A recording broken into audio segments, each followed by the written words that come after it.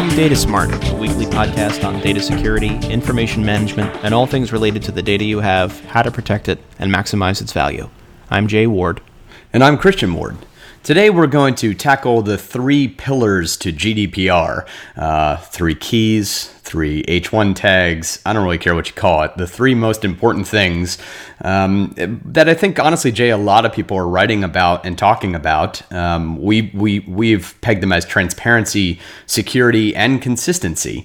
And we're going to walk through each of these. We're also going to make sure that we're blogging about them at wardpllc.com each of the next several days, just to sort of send off the voyage of GDPR on a well-christened voyage. So as we approach that, Jay, let's jump in right away in terms of, sort of thinking about transparency, because there is a lot of miscommunication right now regarding privacy policies, what's out there, what have people really updated. I think a lot of companies in the United States don't really even know if they need to make updates. I cannot tell you how many new privacy policy notifications I've gotten in the last 16 hours alone. It is blowing my mind. I wanna like clip them all and do sort of the what's that meme where it's like, the guy walking with the girl and then he looks back at the other girl who looks exactly like that girl, and it's like your old privacy policy and your new privacy policy, because in some ways they're identical anyway. I just keep thinking of the exhibit, I heard you like privacy policies, so I put a privacy policy in your privacy policy. Yes, it's a little disturbing. So I will put that into one of our blog posts shortly, because that is rather funny. But let's talk about, starting with transparency. Like, give me some of the thoughts you have around not just, privacy policies, which need a massive overhaul, but why, and how does GDPR really drive us there? Well, I'll tell you that I've looked at, I guess, maybe one or two privacy policies, and in the course of doing so, I've noticed a trend, which is there was like a period in 2008 when privacy policies were revised and just everybody copied them. They all looked the same. You could run a red line and the difference would basically be, the name of the company and the address, and pretty much everything else would be the same. Even when there was stuff that made no sense, like you'd have a retail store talking about, getting disclaimers for using helicopters. It was ridiculous. It was that sort of shortcut thinking, copy paste stuff that first year lawyers do that drives everybody crazy. So it was like the MS Word paperclip popped up at the bottom of the screen. It looks like you're writing a privacy policy. It looks like you're writing a privacy policy. Right. Yeah, that's Clippy. Yes. Yeah, Clippy's had a resurgence as a meme himself, actually. I know. I'm happy for him. He was the first AI. He needs it. He really deserves some credit. But you get this. Now we've got this second tranche of privacy policies coming out, and I actually see a divergence. There seems to be two kinds. There's the one that looks very different, that says, we use your personal information. We use it so that we can improve our service, so that we can communicate with you, so that we can make our products better, and we share it with these people. Here's why we share it with these people. Here's what we're going to do with it. You don't have to allow us to do that. If you want to object, you can do X, Y, or Z. Contact us here, call us here. And it's very straightforward and layered. And that's what a GDPR compliant privacy policy is about. The second type that I've seen looks exactly like the old ones. It's about 20 pages long in 9-point font. There's wherefores and heretofores, and it's like Ben Affleck. You suspect. It's ridiculous, and there's no difference. And that's going to come across the desk of a data protection authority in Brussels or Dublin or London, and they're going to say, "No, I don't think so. I didn't like Good Will Hunting." So you can't do the same thing that we were doing before the GDPR and expect that it's going to work. So the reason for that is because the GDPR's approach to all of this is enforcing transparency. And we've blogged about this and talked about this before. The data protection authorities, the regulators themselves have said that transparency is the most important principle that they're going to be looking for when they're making their enforcement priorities. They're going to look to see if you're telling the truth about what you're doing, if you're being straightforward and clear about what you're doing. Because there's no way for a data subject to exercise her rights if she doesn't know what data is being collected and why. So, yeah, but let me stop you, because the reality is so I just made the joke earlier of I've gotten 1,000 of these notices. I guarantee everyone listening is getting them as well. So you're getting all these notices. I'm not reading them. I mean, I get it. You're a lawyer. You have to at some point, but I'm not. And so the regulatory authorities saying we now have to disclose what you're gathering, why you're gathering, and how you're going to use it. How do you see that playing out? Is that 50 people get together and decide to bring a class action suit because they think that you're using their health Fitbit, Garmin type of tracking data in a way you shouldn't? How do you see this actually coming to fruition where these new regulations do in fact make a change? I see it as being sort of a dual approach.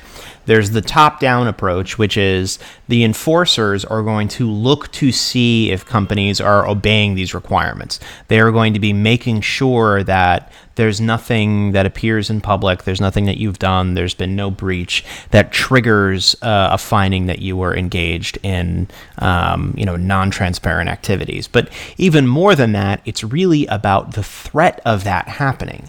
The threat of 4% of annual global turnover should be enough, or in many cases, 2% of annual global turnover. That should be enough to keep many companies in line. It's like in Star Wars, fear is going to keep many businesses in line, and it will do so because the risks here are so serious. So that's the top down. The bottom up aspect of it is you don't know when someone's going to file a data subject access request with your company. You don't know when someone's going to file a complaint with the Data Protection Authority. And the DPAs have to act on those. They have to act on every complaint they get. Companies have to act, with some limited exceptions, on every DSAR that they get. And if it turns out that the DSAR reveals that you were processing data way beyond the scope of what you disclosed, or if the complaint reveals that you are processing data, sensitive data, without getting explicit consent, you are in for a world of trouble. So there's both the implicit threat of enforcement and the governmental approach, and then there's what in this country we often call as private attorneys general. Like, individuals are empowered under the GDPR to be a check on what companies are doing by demanding their access to their data. And if you don't think there's at least one person who's a customer of every company in the world who'd be like, you know what, I'm going to file a data subject access request, I'm feeling up to it, there's one guy who's always going to do that. Yeah, I think that's spot on. As, we talked a little bit last time about, someone creating an app that you just enter your email address. It's sort of like the gentleman, I'm not sure if he's from Microsoft, where he built the platform to check if your password has ever been breached by looking at your username, because he can check online to see if your username was there. It's a very smart solution, but it's a similar concept. It's like a do not call checklist, or Unroll Me. We tweeted about Unroll Me a while back, where it's sort of unrolling from newsletters, stuff you don't even know you're connected to. But this goes so much further, asking for those the reports on what data someone has. I do think we're going to see mass adoption of that. I think you're going to have entire populations of people filing these through a joint website. And, not trying to give anyone ideas out there, but this is definitely going to happen if it's not already in the works. And when it does, I think to your point, having a policy already laid out that allows for people to understand why, how, what you're using it, that is the point of the privacy policy. So we've moved away from Clippy, the MS Word auto privacy policy generation, into something that really does need to state, not necessarily because everybody's going to read it up front, but surely because everyone's going to read it after the fact. Yeah, that's right. And I think the guy you're talking about is Troy Hunt from Have I Been Pwned? It's Troy Hunt. Absolutely. And he is at Microsoft. His efforts, I think, really do go to the second pillar, which is security. And that's embodied for me, pretty explicitly in Article 32 of the GDPR, which is about security of processing. And this is the one that is, I've talked about this before, it's the easiest to define and the most difficult to do. Because what the requirements of Article 32 are you have to take into account cost, difficulty of implementation, state of the art, likelihood of risk, all of these various factors into coming up with what is the appropriate amount of security for the type of processing you're doing, for the type of data you have. And that's it. That's what it says. You have to do that, and that's the end. Well, that's a straightforward requirement that most people could understand. It's doing it that's going to be difficult, because how do you know if your security measures were adequate enough? Yeah. Unless you've been breached, you don't. Yeah. There was a Calvin and Hobbes when Calvin asked his dad, how do they know that the weight limit on that bridge is 25 tons? And his dad says, well, they drive progressively heavier trucks over it until the bridge collapses. And then they know that's how much the bridge can stand. Well, data security can in some ways be like that. You only know how good your data security protocols are when you've either successfully repelled something, by the skin of your teeth, or you had a breach. And that's why, Mr. Al, how many licks does it take to get the center of a touch? Same style. That's right. Process. How many brute force attacks does it take to crack your password? Yeah, but so, and that is really important. Look, I think I take the perspective generally from a data background that most breaches are inevitable. It's sort of like when we used to teach pre-Cana classes to couples that were all excited to get married. And I would kick off my session with, I'm so excited to see all these great couples here today. Please look to the couple to your left and look to your couple to your right. Say hello. And they would do it. And then I would say, if in 5 years either of those couples aren't divorced, then you are. That's the reality. That's why you were not asked back to pre-Cana, by the way. Yeah, well, it's like the epitome of getting out of jury duty. But anyway, the point being, the statistics don't lie. Most companies, there's something like 80-something% of companies are expecting that this is going to happen to them, or it already has happened. GDPR is obviously getting a lot of people to rush and tell the world about it before the next few days, May 25th. But my statement would be is that there isn't enough security in the world. You cannot stop your own employees, which I believe is probably still the most dangerous thing, is your employees walking by far. And walking out. There's nothing to stop them. Yeah. And look, I think that's the point, right? So any sort of regulation that says you have to have adequate or as necessary, it's going to look like it paled when the actual breach occurs. And they're going to go, how come you didn't see that coming? It's just very hard to fight. I think the important thing in security here is similar to everything we talk about with regulatory authorities is documenting your process, documenting your system, your understanding of the risks, and laying it out there. I know it sounds counterintuitive in some ways to say, hey, if we document all this and then doesn't go exactly according to plan, but that's the world we're living in. You do need to have at the very beginning of each of these discussions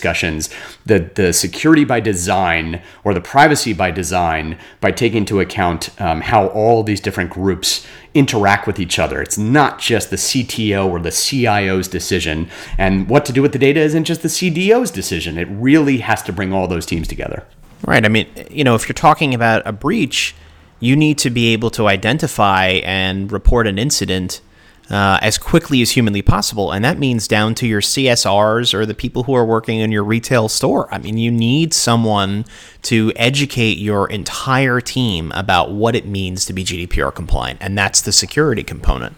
Yeah. But it also dovetails with the consistency. And that is the ultimate question here. That is the long-term You mean issue. The third pillar? Yeah, the third pillar is consistency. How are you going to do this over the course of the next 20 years?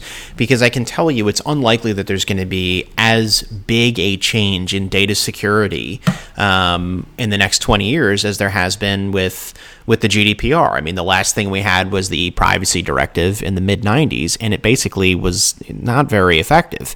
And now we're talking about those little cookie banners. They're amazing. Think of all the lives saved.